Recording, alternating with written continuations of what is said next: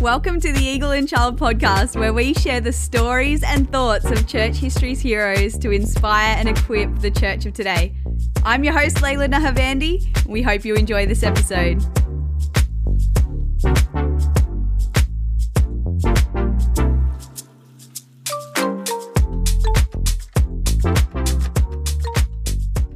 Well, hello and welcome to the Eagle and Child podcast. We're so glad that you've joined us today. I am super excited about my next guest. We are going to be looking at Augustine.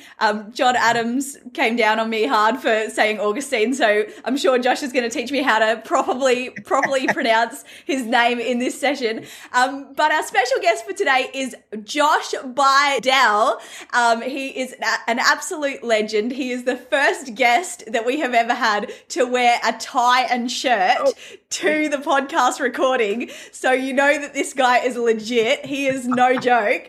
So I'm super excited about what he has got to say. Josh is a genius. He has so many degrees. I think he's got a theology degree. He's got a history degree. He's got a master's in history. He's got a master's in education. He is also an assistant principal at a classical school teaching history and I think political science or something like that. He'll correct me in a moment if I'm wrong.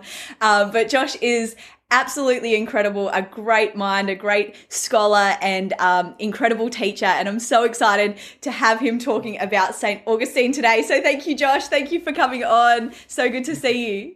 Thanks for having me on, Layla. You speak too highly of me. I'm just a nerd that loves the Lord and like teaching and being in education. So I'm probably also the first person on your podcast that does not have, as far as we both know, social media. Is that true? Is that true before God, Josh?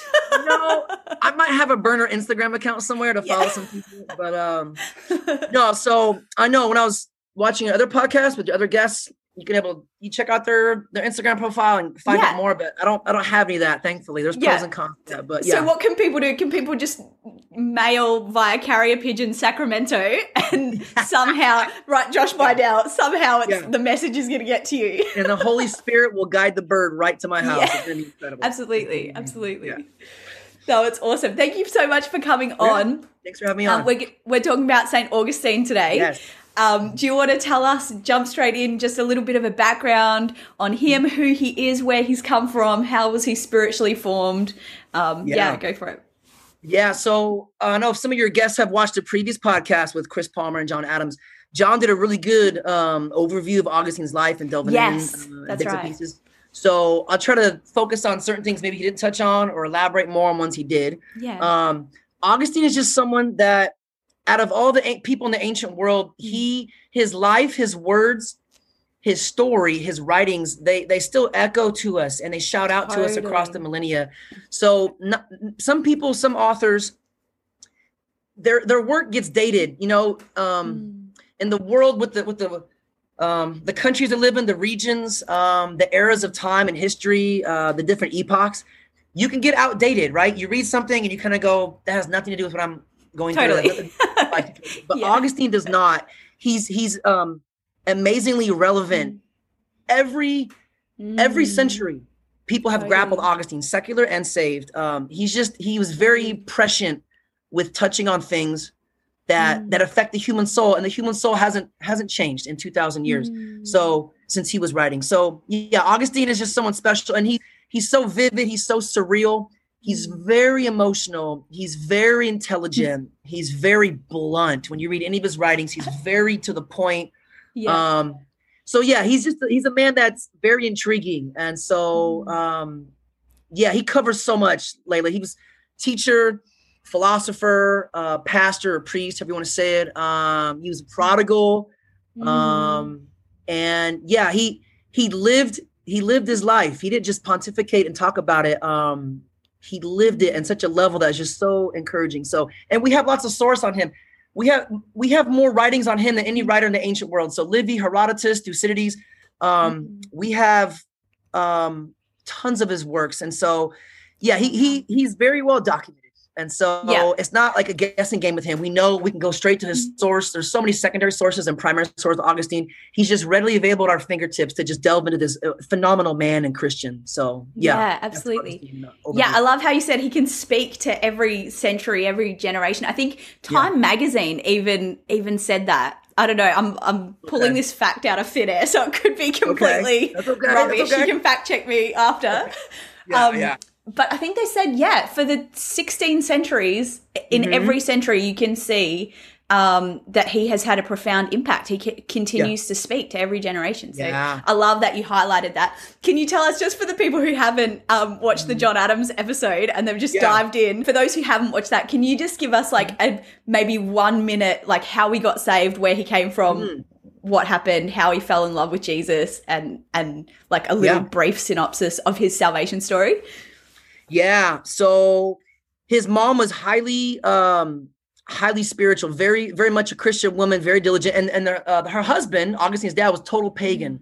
So Augustine was kind of a rascal kid growing up. And so, he really rebelled against the faith. And he was a very, how do I say this? That's kosher for your podcast. He explored his sexual appetites very strongly, if I can say it that way. Was that very strongly? Okay. So, he gave into that. And so he started to delve into the realm of education. And so he had a patron when his dad died. He had a patron that educated him and provided money for him to go to school. So he started teaching rhetoric, and he decided to climb the rungs of society and find his worth and sense of value through teaching and being a prominent man in the Roman Empire. He was on the outskirts of North Africa there in Thagaste, which is kind of sort of near Carthage. And Carthage is where he kind of like got his education. Big port city, very big metropolis. And at this time, the Roman Empire is kind of fading. The barbarians are making their way in, they're making inroads. And so so the Roman Empire is not in its heyday, but he still wants to climb the rungs in Roman society. So he considered himself a Roman, even though he lived in the provincial towns of North Africa. He made his way to Rome, and he eventually goes to Milan. And for the first time, Augustine finds this like intellectual beast of a man for the Christian faith called Ambrose. And so Ambrose was the first person that he could really respect. Like, okay, out of all my training, and Augustine did delve in spiritualism a little bit. He was a Manichae. So it's a kind of a heretical Christian sect. For about 10 years, Augustine dabbled in that. I can get into Manichaeism beliefs a bit later. So he wasn't total atheist. He had a little bit of spirituality woven into his life. And so he was a seeker. He was hungry. He wanted some truth. He was very dissatisfied. He was he's a very sensitive young man. So he wanted to appease that sense of what's the word I want to say? It was almost like a tornado of uneasiness in him. He just had all these passions and lusts and desires for happiness, for truth, for God, for family, and for his concubine he ended up having. And he didn't know where to really find that and quench that thirst, that search of his. So he eventually gets converted. His mom was praying for him. His mom, Monica, is one of the most famous women in the Christian. She's awesome. He was praying for him. And Augustine one time was talking trash about God at her house. He was like, I'm not going to serve God. He's, blah, blah, blah. And she kicked him out. And she was hard on him. And the famous story, I know I'm going over a minute, like you said, but the famous story. That's fine. Go ahead. Went to the local priest and said, can you talk to my son? He's hard-headed. You need to talk to him about the faith. And he goes, your son's not going to listen to me. He's not ready to listen. And his mom started weeping. And the priest said something on the lines of like, look, trust me, your son will get saved. It's not possible these tears can ever be wasted. Wow. God hears your prayer. Kind of like Hannah and Samuel, right? When she was crying and Eli said, hey, you know what? God heard your prayer, even though Eli was a pretty bad priest and Samuel was born. Yeah. Similar like that with Augustine's salvation story. So Augustine gets saved by Ambrose, gets baptized. He wants to live a monastic life. And so sadly, on that note of his life story, Layla, once he became saved, his mom literally, in his book Confessions, he says she literally jumped for joy. I mean, just jumping, embracing. And God told her, your son will become saved in your lifetime before you take your last breath. So she felt that was just a prophetic culmination coming true. So she dies. He makes his way back, right? So this story of Augustine, of a wanderer and a pilgrim searching, right? Going up the Italian peninsula, making his way up for achievement and fame. he ends up going back to his little podunk town in Thagaste. And he wants to have a monastic lifestyle, live with his friends, and just pursue philosophy and things like that. And this is not uncommon in the ancient time. Cicero did this. Other people, they felt it was the highlight of a man's life to just retire to an agricultural life and pursue knowledge and philosophical truth. Whereas Augustine was going to do this in a Christian format. Well, he took careful pains not to go to visiting towns that didn't have a priest or bishop, because the people, if they lacked one and they liked someone, a good priest, they would literally lay hands on that person, drag them to the bishop or the current priest and say, we want to ordain this person. So Augustine says this in the Confessions. He's like, I was so careful when I was visiting other towns, when I was on vacation, not to go to a parish or a mass service that had an opening for a priest. If they did, he was like, nope, not going there, not going to risk it. So in God's providence, he went to a place that didn't have one. They grabbed him. He's weeping. So at that point, he was around like 35, 37. And he became a priest. A couple years later, became a bishop. And so bishops back then weren't very learned men, but Augustine was trained in the classics and rhetoric and super intelligent. All kinds of stuff. So he knew his secular education was down. And immediately there's just these heresies that are confronting him. And he wasn't a combative man by nature, but he felt like in the defense of the church, he had to fight these heresies. So that's more than a minute. But that's kind of his life story. He didn't ever want to be a priest, didn't want to be a Christian, and didn't want to live back in Africa where his hometown was. But God has a funny way of doing things we don't really want to do. And his providence kind of reigns, doesn't it? So, ended up doing all three. That's awesome. Those are three. Yeah. So you've given us a great foundation to sort of jump into some of the big events, some of the big ideas, big works that he sort of contributed to church history. Can you give us sort of, an idea of what those works were and why they were important? Yeah, absolutely. So I'll do this in a couple ways. I'll talk about some of the heresies that he confronted. Whenever heresies crop up in church, and usually they start in-house, they don't really start out-house, they crop up with the saints. It gives an opportunity for the church at large, capital C church, to kind of clarify their doctrine. Where do we stand on this? What does the scripture say about this? What does Paul say about this? What does early church fathers say about this? So I'll do the books first, and then I'll kind of delve into some of the heretical movements he confronted. And a lot of those intertwined with Layla. So a lot of those, he was confronting the heresies in some of his books. And then some of his books didn't confront any heresies at all. They just geeked out. And do you have some of those books with you, Josh? It's funny you mention that. For us? I feel your word of knowledge gift is functioning very well. This is the first book I'll delve into his. And I'm a teacher at heart, so I have to have a prop and stuff like that. Is Confessions. Beautiful. Confessions is what he's probably known for the most. And it's really the world's first autobiography, definitely a spiritual autobiography. So when Augustine became a bishop in Hippo, which is a little bit north of Thagaste, it's on the coast there of North Africa, people, they questioned him. They said, is he really saved? This guy was a manichae for 10 years. He was sexually promiscuous. His family heritage, his lineage wasn't very Christian. His mom was, a devout believer, but his dad wasn't. Is this guy legit? So he kind of wrote this to defend himself coming to the faith. And it's saturated with scripture. And there's no concordances back then. There's no Googling, right? There's no BibleGateway.com. So he really he knew the word. And he just talks about his spiritual journey. And so it's highly honest. He talks about himself in very unflattering ways, but it's his spiritual journey of looking and sensing for something greater than himself and how God appeases all those desires, right? All those longings deep in Augustine's soul. And his language is so vivid when you read it. In fact, let me read you a portion of Confessions. Because when you hear him talking, it's not how do I say this? It's very transparent.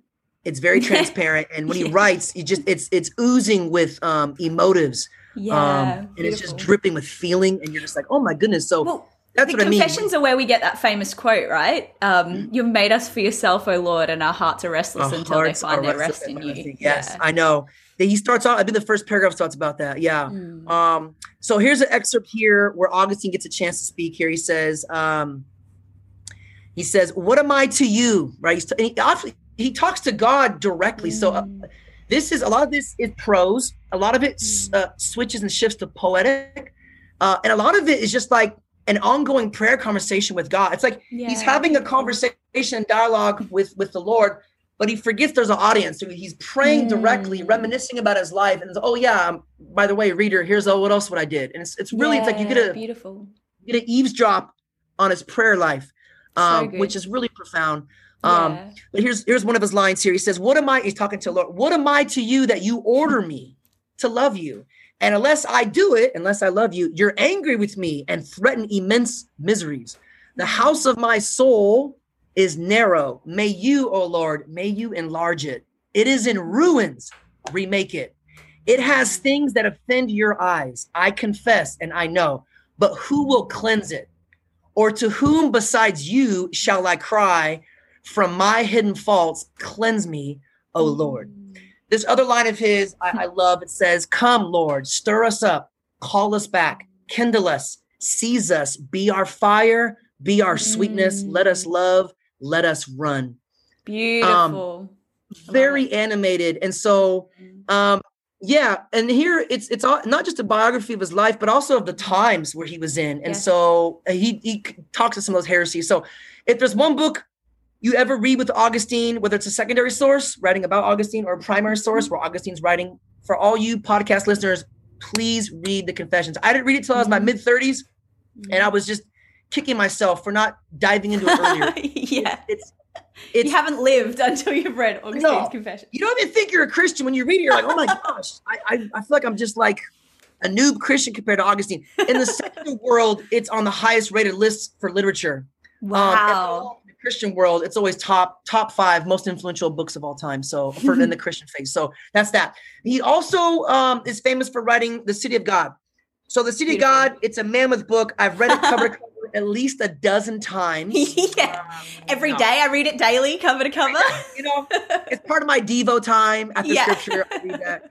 No, it's often talked about, seldom read. I have not read all of it. I've read snippets and portions. But what happened, so as the Roman Empire was in its throes of decline, people started blaming Christianity because Christianity became, it was illegal and it was persecuted.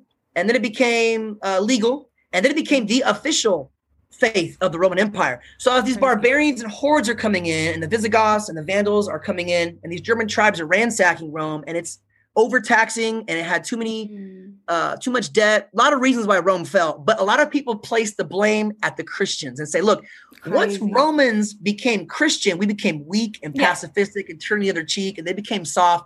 That's why we stopped honoring the Roman gods that Caesar and Augustus and Cicero and the great Romans of old. We turned from those pagan gods and turned to this Christian God. That's why we're being crushed. And Augustine's like, no.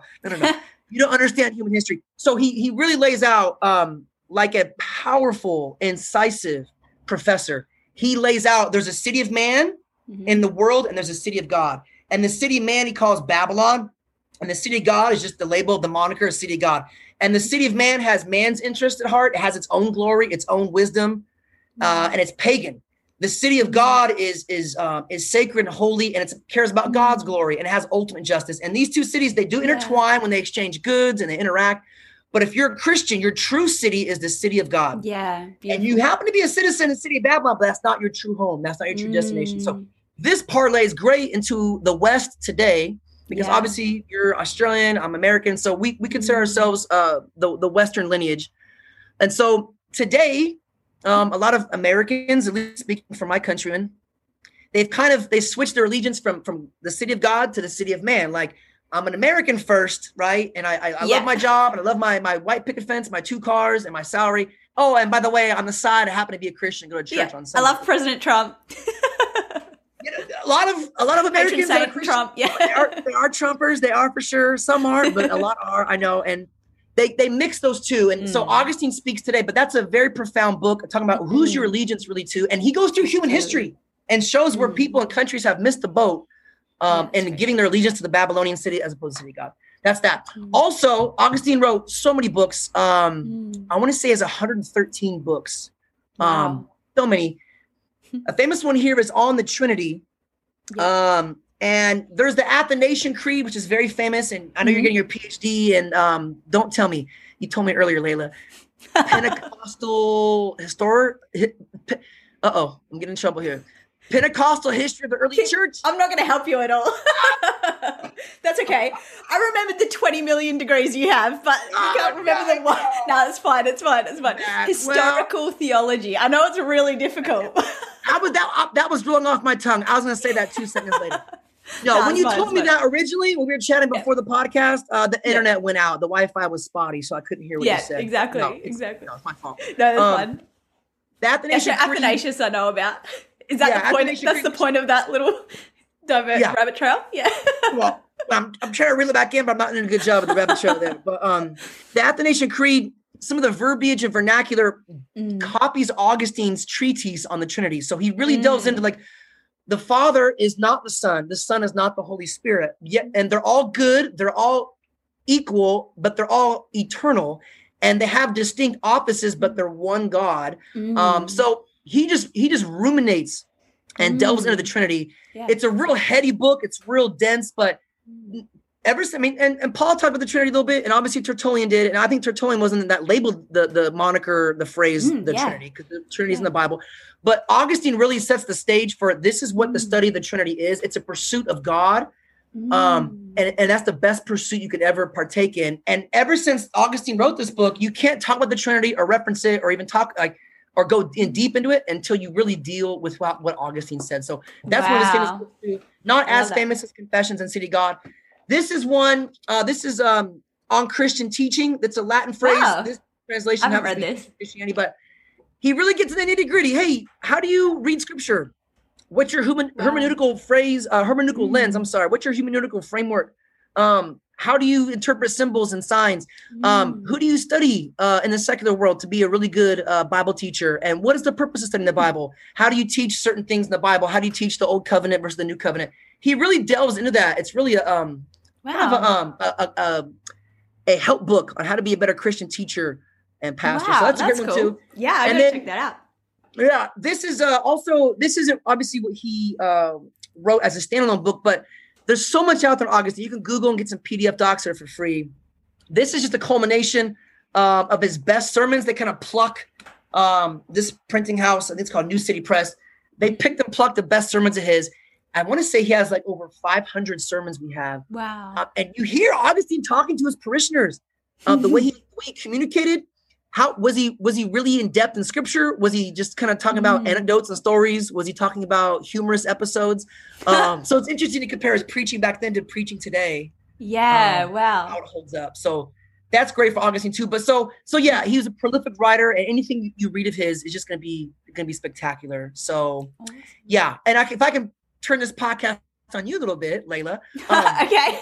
If you delved a little bit into Augustine or Confessions or anything City God or just some of his quotes, what interests you? What attracts you? Or what are you most intrigued about by Augustine himself? Yeah, I love that he is obviously so intelligent, a brilliant mind, like even before he was a Christian, had influence in the government and was secularly very intelligent. People loved him. They admired him. But what I love most about him is that at the apex of his intelligence is superseded by his by the fact that he's just engulfed by the holy fire of God. Like it's just like the presence of God and the pursuit of God and the character of God is like that eternal flame in his heart that he's like consistently pursuing and trying to get at. And it's almost like everything else is secondary to that. But everything else is so brilliant as well that it just makes that pursuit even more special and beautiful and incredible, you know? Yeah. So I love that. And especially being someone who is into the academic side of things and, you know, books and thoughts and ideas and philosophy and stuff, I think it's just so inspiring to say, okay, at the end of the day, what's more important is pursuing the heart of God and knowing the presence of God. And that's what I love most about him. Yeah. No, you said it. He said it well. Yeah, a lot of the famous pictures and paintings of Augustine or statues, they show him like with sometimes as hard as like outside of his body. I'm not sure if that works, but they have it and like it's literally, they have it like you said. It was engulfed in flames, and so he had such fervency. He wasn't just a detached egghead riding in an ivory tower. He He was Yes. very much in the trenches with his parishioners. He laments often in his writings. He's like, I just want to go retire to a room and just study and geek out on doctrine. Yes. But he's involved in the day-to-day. Can you relate, Josh? What's that? Can you relate? Yeah, you know what? That's your dream. Yes, that's my dream. And also, too, that reiterates what C.S. Lewis said, too. He says, when I became a Christian, I wanted to just retire to my room and just read the Bible, but I had to intermix and interact with some of these parishioners. And he's like, I don't want to do that. But he realizes that's what makes it sanctifies him. So Augustine, same way. Yeah.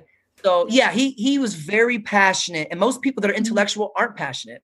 And most people that are passionate are intellectual. They really cater to their feelings, their emotions. So Augustine bridged that so well. I love that. So yeah. What about you? What's your favorite thing about Augustine? Oh, wow.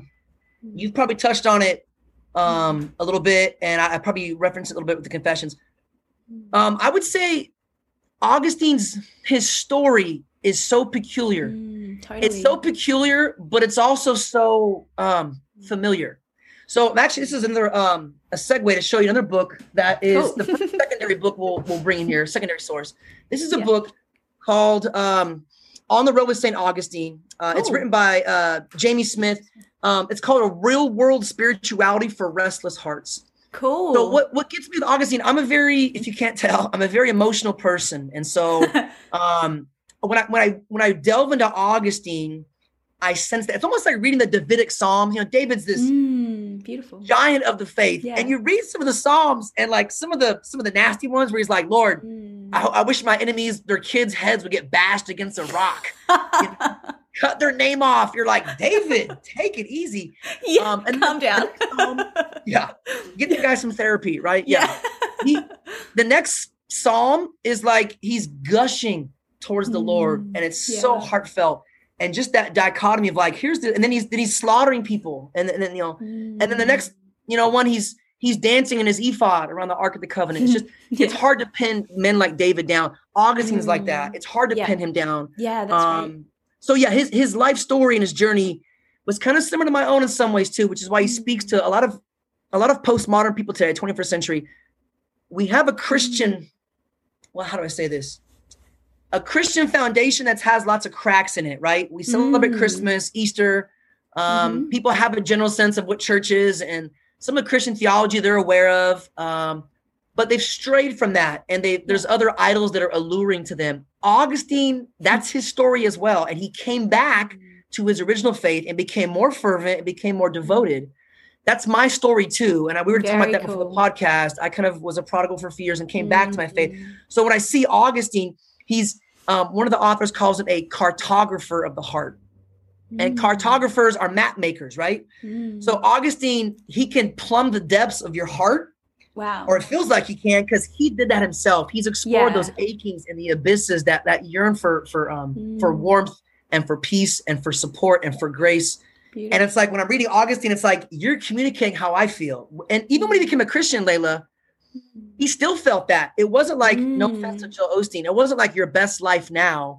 Augustine still wrestled with doubt and he still wrestled with depression. Wow. And he says that once he became, I think it was like his 20th year as a bishop, he has a line in one of his sermons. He says, I am a burden to myself.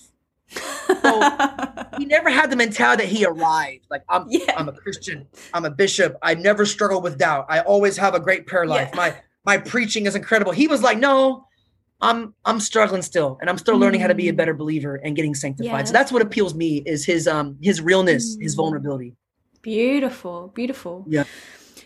So Josh, I don't know if you want to share any more on his ideas and stuff. I think you were saying you wanted to talk about the heresies and different things like that. If you want to, you can jump into that now. Yeah, I'll do a little bit of that. So I'll do some of the ideas. So Augustine, some of his teachings and his books and writings on original sin, on predestination, on infant baptism, on free will, on just doctrine in general and the history of humanity. I can't do justice now. Augustine really should speak for himself, but his writings and his insight, they were original. So some people, like for instance, I'm a historian. I don't think I have any original insight onto things of human nature or human history. I read some other historians, I read some other theologians, and I go, oh, that's really good. And I will repackage that in a sermon or in a teaching. Augustine didn't suffer from that. He was a true original. He was like an Aquinas or a Shakespeare. He was like a Dickens. He was like an Origen. He just had so much original perception insight that the Holy Spirit gave him. So on some of those doctrines and things, he really plowed and paved the way for other theologians and Christians like us thousands of years later. That kind of like once the seedling got planted and it sprung and there's fruit, you and I and society at large, even the secular society, we pluck the fruit and eat of that and partake of that. That was due to men and women of the faith, but particularly people like Augustine, who really dug those trenches of like what is free will? Why do we have this original sin? How does original sin get transmitted, right? And what is infant baptism? Augustine actually believed, kind of a interesting fact, he believed if a baby didn't get baptized, if the infant baptism didn't take place, the infant never made it to heaven. So that might seem kind of weird and abrupt to us, but Augustine plumbed that depth. He gave, like, there's no TV. There was entertainment in the sense of like, there was Colosseum gladiatorial fights and things. And Augustine chastising some of his friends for going to those, but he didn't suffer from the litany of distractions that you and I have today in this world. So he really gave himself to So you're saying he didn't have an iPhone? He didn't have an iPhone. He didn't have social media, just like he didn't have notifications hitting his phone every, 10 seconds. Did he have a burner account on Instagram? Oh, I think he would have because segue. The Holy Spirit gave me this segue because he found out about some of these heretics and what they were doing. And for that sense, he had to kind of have his ear to the street. Like, wait a minute. Who is this? What are they saying about the Christian faith? What are they proposing? So he kind of had to have his mind out in that realm. And he did exchange lots of letters with friends all over the Roman Empire. So he was kept abreast of certain news. But so one of the first ones that hit him was he was dealing with the Manichaeism religion, which was similar to the Latter-day Saints religion now, which has there's some attachments to the Orthodox Christian faith, but there's some that's totally devoid of any historical Christian thought and doctrine. So he was a Manichae. And so Manichaeism is based on a man named Mani. He's from the Persian realm. And he felt like he got he had a divine visit from an angel that gave him this doctrine. And it kind of incorporated Christianity, Buddhism, and Zoroastrianism. And he kind of had these interesting thoughts like your body is evil. And there's this dualistic cosmic battle between light and darkness. And Jesus was not divine, and the Old Testament was wrong. So it had some quirky heretical thoughts. So Augustine knew Jesus wasn't born or something, didn't he? It had that too. And similar to the Mormon faith, they do believe there was like these ancient battles pre-humanity, these ancient cosmic battles with Jesus and the angels and the demons. And they had these battles before humans even got to the earth. So that's kind of similar to the Latter-day Saint faith. But it's just, and then if you eat certain fruits, like Manny was really big on cucumbers and melons. He felt like those were divine. So they were vegetarians. So just quirky things, but Augustine lived it, and it had a pseudo intellectualism. So Augustine knew that well. So when he became a Christian, he knew it. He knew all the ins and outs. He fought it like hardcore. So he kind of helped wipe Manichaeism off the map, and really it's not even poking its head up to this day. Another one that does poke its head up is Pelagianism. And I know John touched on this a little bit on one of your previous podcasts, but Pelagius was a British monk, and basically he denied the grace of God. He believed that there's really no such thing as original sin, that humans can achieve perfection and salvation on their own actions, their own merits. Wow. So Augustine was kind of like, that's interesting, because Augustine did admire Pelagius. Like most heretics, Layla, they're not 100% heretical. They have lumps of truth mixed in with lumps of heresy. So that's why it's important for men like Augustine to have a right division and say, wait, this is good stuff, this is not. That's great. Pelagius had sermons that Augustine actually admired. They never met. Pelagius did visit Hippo, actually, and Augustine and him were supposed to meet up. Wow. I believe this was post heresy. So this is like when Pelagius was already like on the way out to be outlawed as a heretical faith. But him and Augustine were supposed to meet, and history doesn't allow us to have that interaction because they never met up. But Augustine fought that tooth and nail and says it cannot be man's power. if it was man's power, we don't have the arrival of Christ. If Pelagianism is true, the work and the meritorious accomplishments of Jesus are diminished. Wow. So if the righteousness of Christ is not needed for you and me, and humans can achieve it, then why did God send his son to be crucified? So Augustine really got into that doctrine of the original sin because Pelagius was saying, oh, there's no such thing as original sin. Augustine's like, are you kidding me? This is similar today, Layla, with like people saying, some of the movements with gender, right? You can be gender fluid and you can be all kinds of different genders, switch your gender, non-binary. People like you and me living in today didn't think we'd have to defend. No, there's just male and female. And it was taken as common sense. Totally. But when it's attacked, all of a sudden you're like, I guess I'm going to have to defend that. So Augustine, same way. Now I'm going to have to tell you why I am a woman. Things that like you being a woman, we take for granted. Yeah. Now you have to defend it. So Augustine took original sin for granted. And when Pelagius attacked it, he goes, well, now I'm going to have to muster up a defense and use the Bible and use doctrine. So that was a big one, Pelagianism. And that kind of rears its head today because today there's the self-help section of most bookstores and on Amazon. It's thriving. So improving yourself, you're your own best person, your best version of yourself. You can achieve it. You can do it, become a vegan, eat organic and meditate and achieve your dreams. That's Pelagianism, trying to attain peace and your righteousness without the work of Christ, without the gospel becoming real in your life. So Pelagianism, that's a heresy that never goes away. It never goes away. And the last one he really dealt with was Donatism. So as the Christians were not the kosher and approved faith of the Roman Empire, they got persecuted. So some of the Roman ministers and some of the, the army, local sheriffs of the Roman Empire, they would persecute, arrest, and they would sometimes execute Christians. So some of these Christians and priests, they would forsake their parish, they would forsake their Bible, and they would either dip out altogether or they gave the Bible over to the administrators of the Roman Empire. So later when Christianity became kosher, some of these Christians looked down on some of these Christians that didn't do too well when they were persecuted. They caved in. Yeah. They said, okay, now your sacraments, your baptism for me is tainted because you didn't muster up enough faith to stand firm in the midst of persecution. So they started their own church. The Donatists were like, hey, we have pure priests. We have pure sacraments, right? These are the ones that caved in. That's not the real church. They split the church. So Augustine had to deal with that. And Augustine basically said, hey, it's not the person administering the sacraments that needs to be pure and holy and righteous. It's the sacraments themselves. The ordinances themselves carry the divine grace and power of the Lord.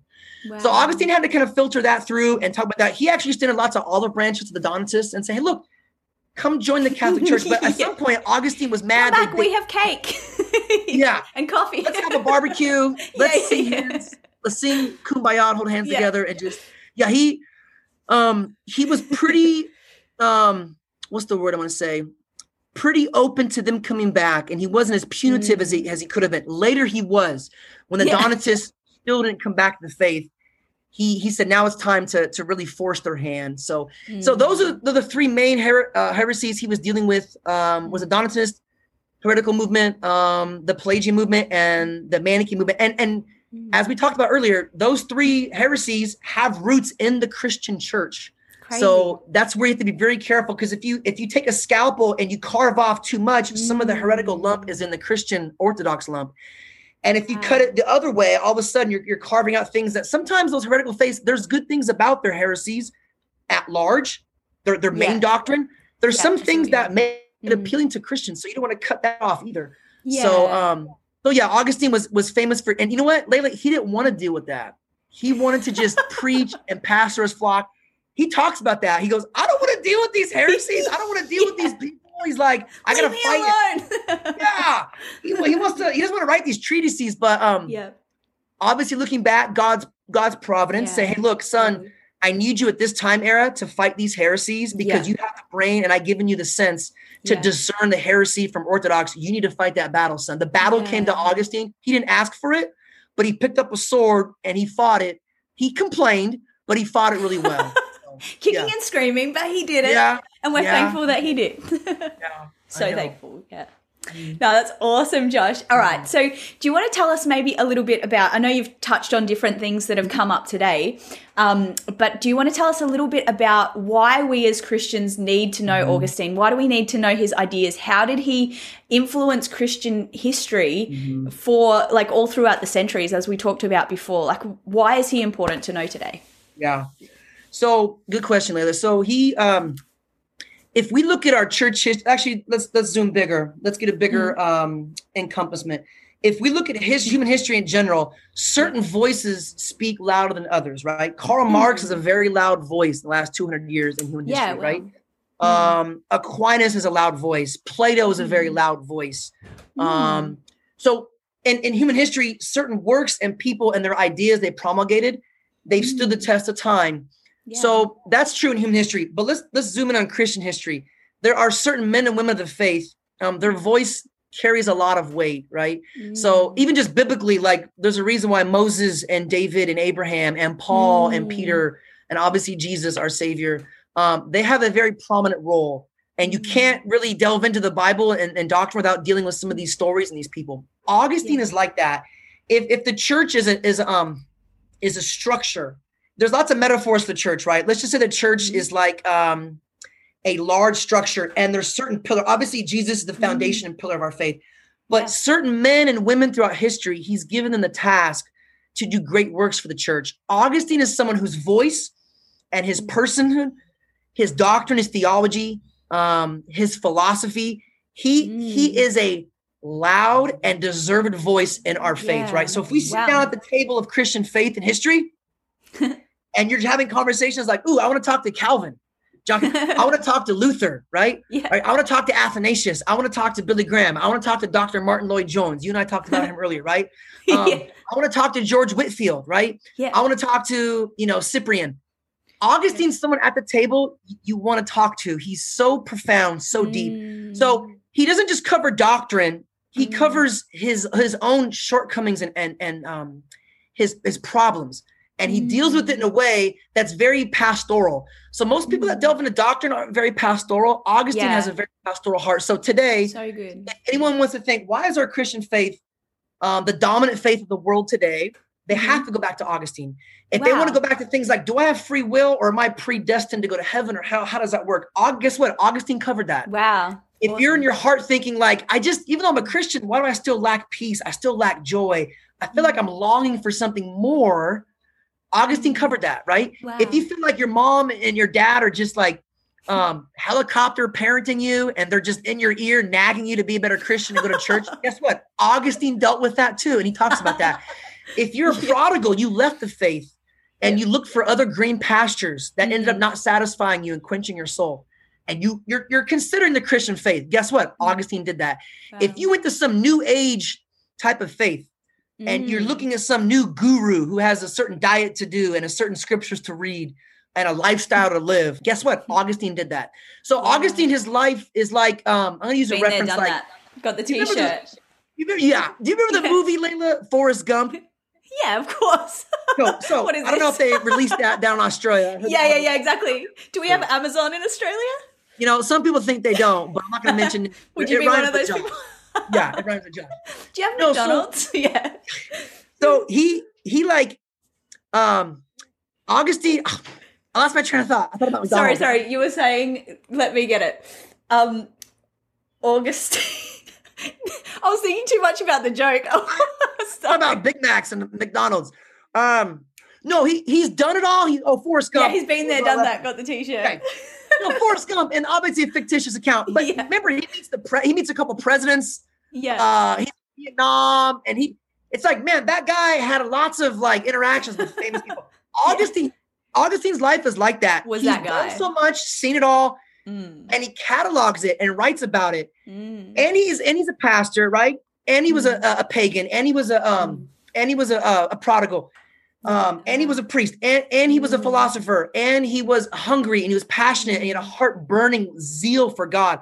He just checks off so many boxes. If someone today looks back and they want to go into doctrine, Augustine's got that. They want to go into spiritual wondering, Augustine covers so much. If there was a table of contents on his life, there's something in the table of contents for every person, saved, unsaved, to go, I'm interested in that chapter. Let me read that. Augustine does that for them. So that's why he's important. You can't have any major discussions on major Christian doctrine without contemplating and considering Augustine. So that's why he's so powerful and prominent. And, he covers he spans all the three major branches of the faith, Layla. Orthodox people love and enjoy him. Catholics love and enjoy, Protestants do. He has a very big tent that he pitched that lots of people find shelter under his doctrine in his life. And so that's why he's important. Guaranteed, no matter where you're at in life, how old you are, what ethnic background you are, what country you live in, I guarantee you Augustine will speak to you at some level. That's why he's important for us today. So good, Josh. That's awesome.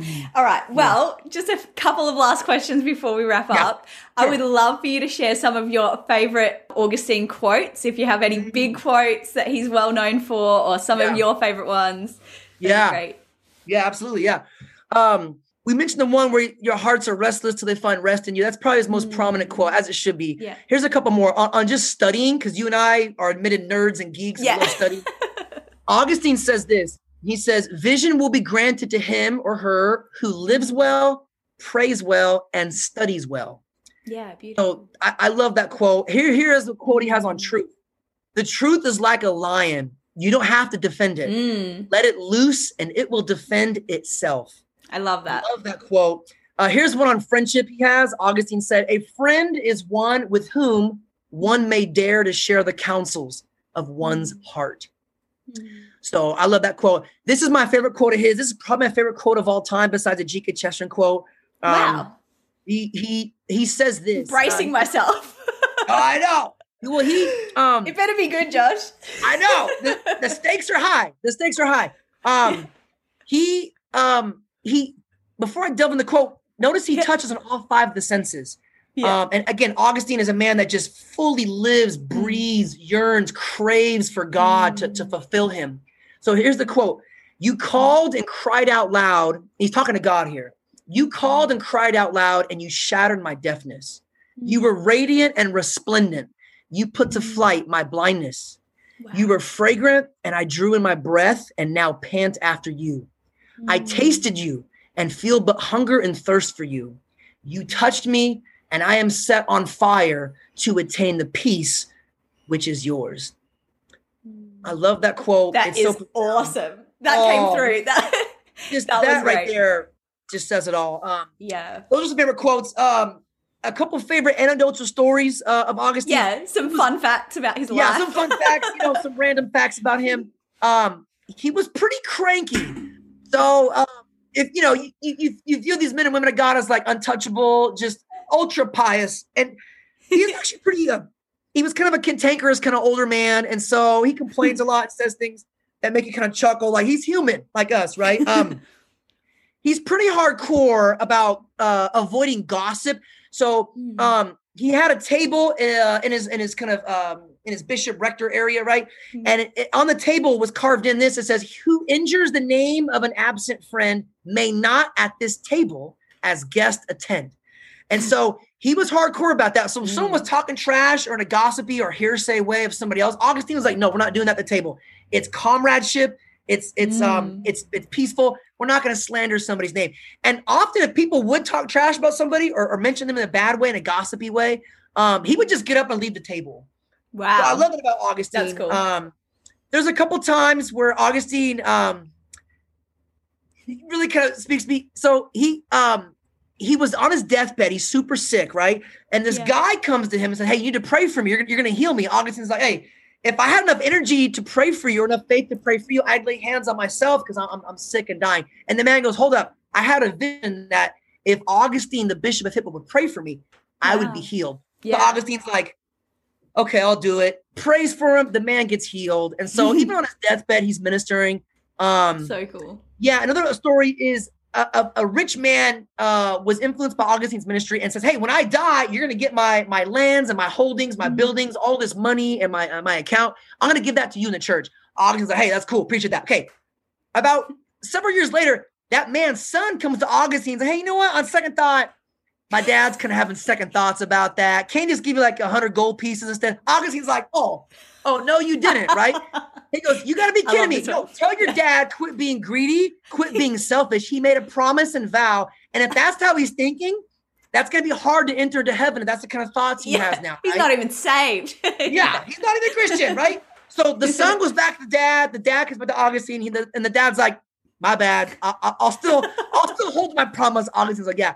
Augustine would also like the chalice, right? And some of the holy ordinances, he would melt those down. The crucifixes, he would melt those down if they were silver or precious metals, and he would give that money to the poor. So I love that about Augustine. He just had such a great heart for anybody and everybody, the intellectuals, the down and out, the poor. The last little story I want to share about is it's so humbling. A man like him, you view him, Layla, as like this giant of the faith. Yeah. Never had any doubts or struggles. No, he commanded his aides and his workers when he was on his deathbed to put up the penitent psalms around his room. And the penitent psalms, there's about 7 or 8 penitent psalms. And he put those up in his room, and he commanded everyone to leave his room and just come to him to give him food and water. Yeah. And the last 10 days of his life, he just looked at the penitent psalms, and his associates said in the other room, they could hear him weeping and crying. And so here's a man at the end of his faith, this colossal figure in the Christian faith. And he's purifying his soul. He's repenting of all the things that he's probably already confessed and repented before, but he just wanted to make sure his heart and his soul were ready to meet his maker. And you're thinking, what do you have to repent for? You're this unbelievable man for the faith. And he has these penitent psalms, and he's just letting them impact his soul. So that's the kind of guy Augustine is. If you're interested in Augustine, not just you, Layla, but anybody else, there's 2 things I recommend. Obviously the books I mentioned, but this book by Peter Brown called Augustine of Hippo, this is a magisterial, phenomenal work. Guaranteed you read that, your heart will be lit aflame even more for Augustine. But you have to get into Augustine. If you don't, your Christian faith is going to be a little lackadaisical without it. If you don't, you meet Augustine in heaven, and when he's talking to you and you're like, I wish I had these insights when I was down on earth. Well, guess what? We don't have to wait till we get to heaven and have that conversation. We have his work, his writings, his philosophical discoveries here to influence us. So cool. I can't stress it enough. Augustine is someone you owe it to yourself as a Christian to delve into this man's life. You really do. And you will not be lesser for it. You'll be so proud and privileged to take a peek behind a curtain into this man's work and his life. Yeah, it'll only enhance your relationship with God, hey, and your understanding of Christianity and the Bible and everything like that. Yeah. Awesome. Well, Josh, thank you so much for being with us today. You have definitely delivered the goods. You've lived up to your shirt and tie, and just taught so well. Thank you so much for providing such great insight on St. Augustine and telling us why we need to know him. You are amazing. Thank you so much for being with us, and for everyone who's watched us, thank you for joining us today. We'll see you next time on the Eagle and Child podcast. Bye. Thanks so much for tuning into the Eagle and Child podcast. That's all from us for today. If you want to support us, you can like, subscribe, or drop us a review. And don't forget to follow us on Instagram @Eagle and Child podcast. We'll catch you next time. Much love.